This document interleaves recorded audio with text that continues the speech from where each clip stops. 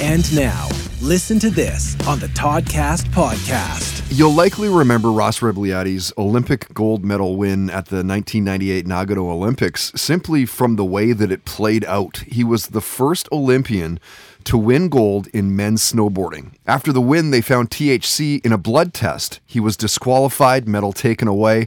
That decision was overturned because marijuana was not on the list of banned substances. The day after he got his medal back, Ross went on The Tonight Show with Jay Leno, and the rest is history. And when Ross was a guest, we talked about that infamous gold medal win, seeing Metallica and Pink Floyd in concert. We talked about his marijuana company, Ross's Gold. We talked family, snowboarding, the shows that he was binge watching at the time. And Ross shared a near-death experience story from heli skiing in Alaska. Listen to this. I was on a really crazy steep slope, like 50 degrees, and it was one of those slopes where if you fall, it's just like jumping off a building, like you're not stopping.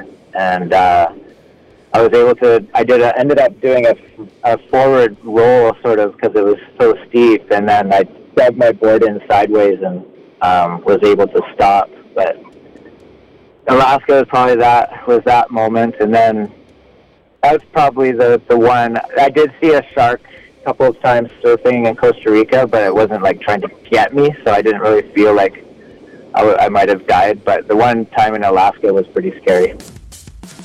Listen to this on the Toddcast podcast is brought to you by Tedco RV Supplies in Langley, an ICBC approved repair shop. Find them online at tedcorvsuppliesinc.com.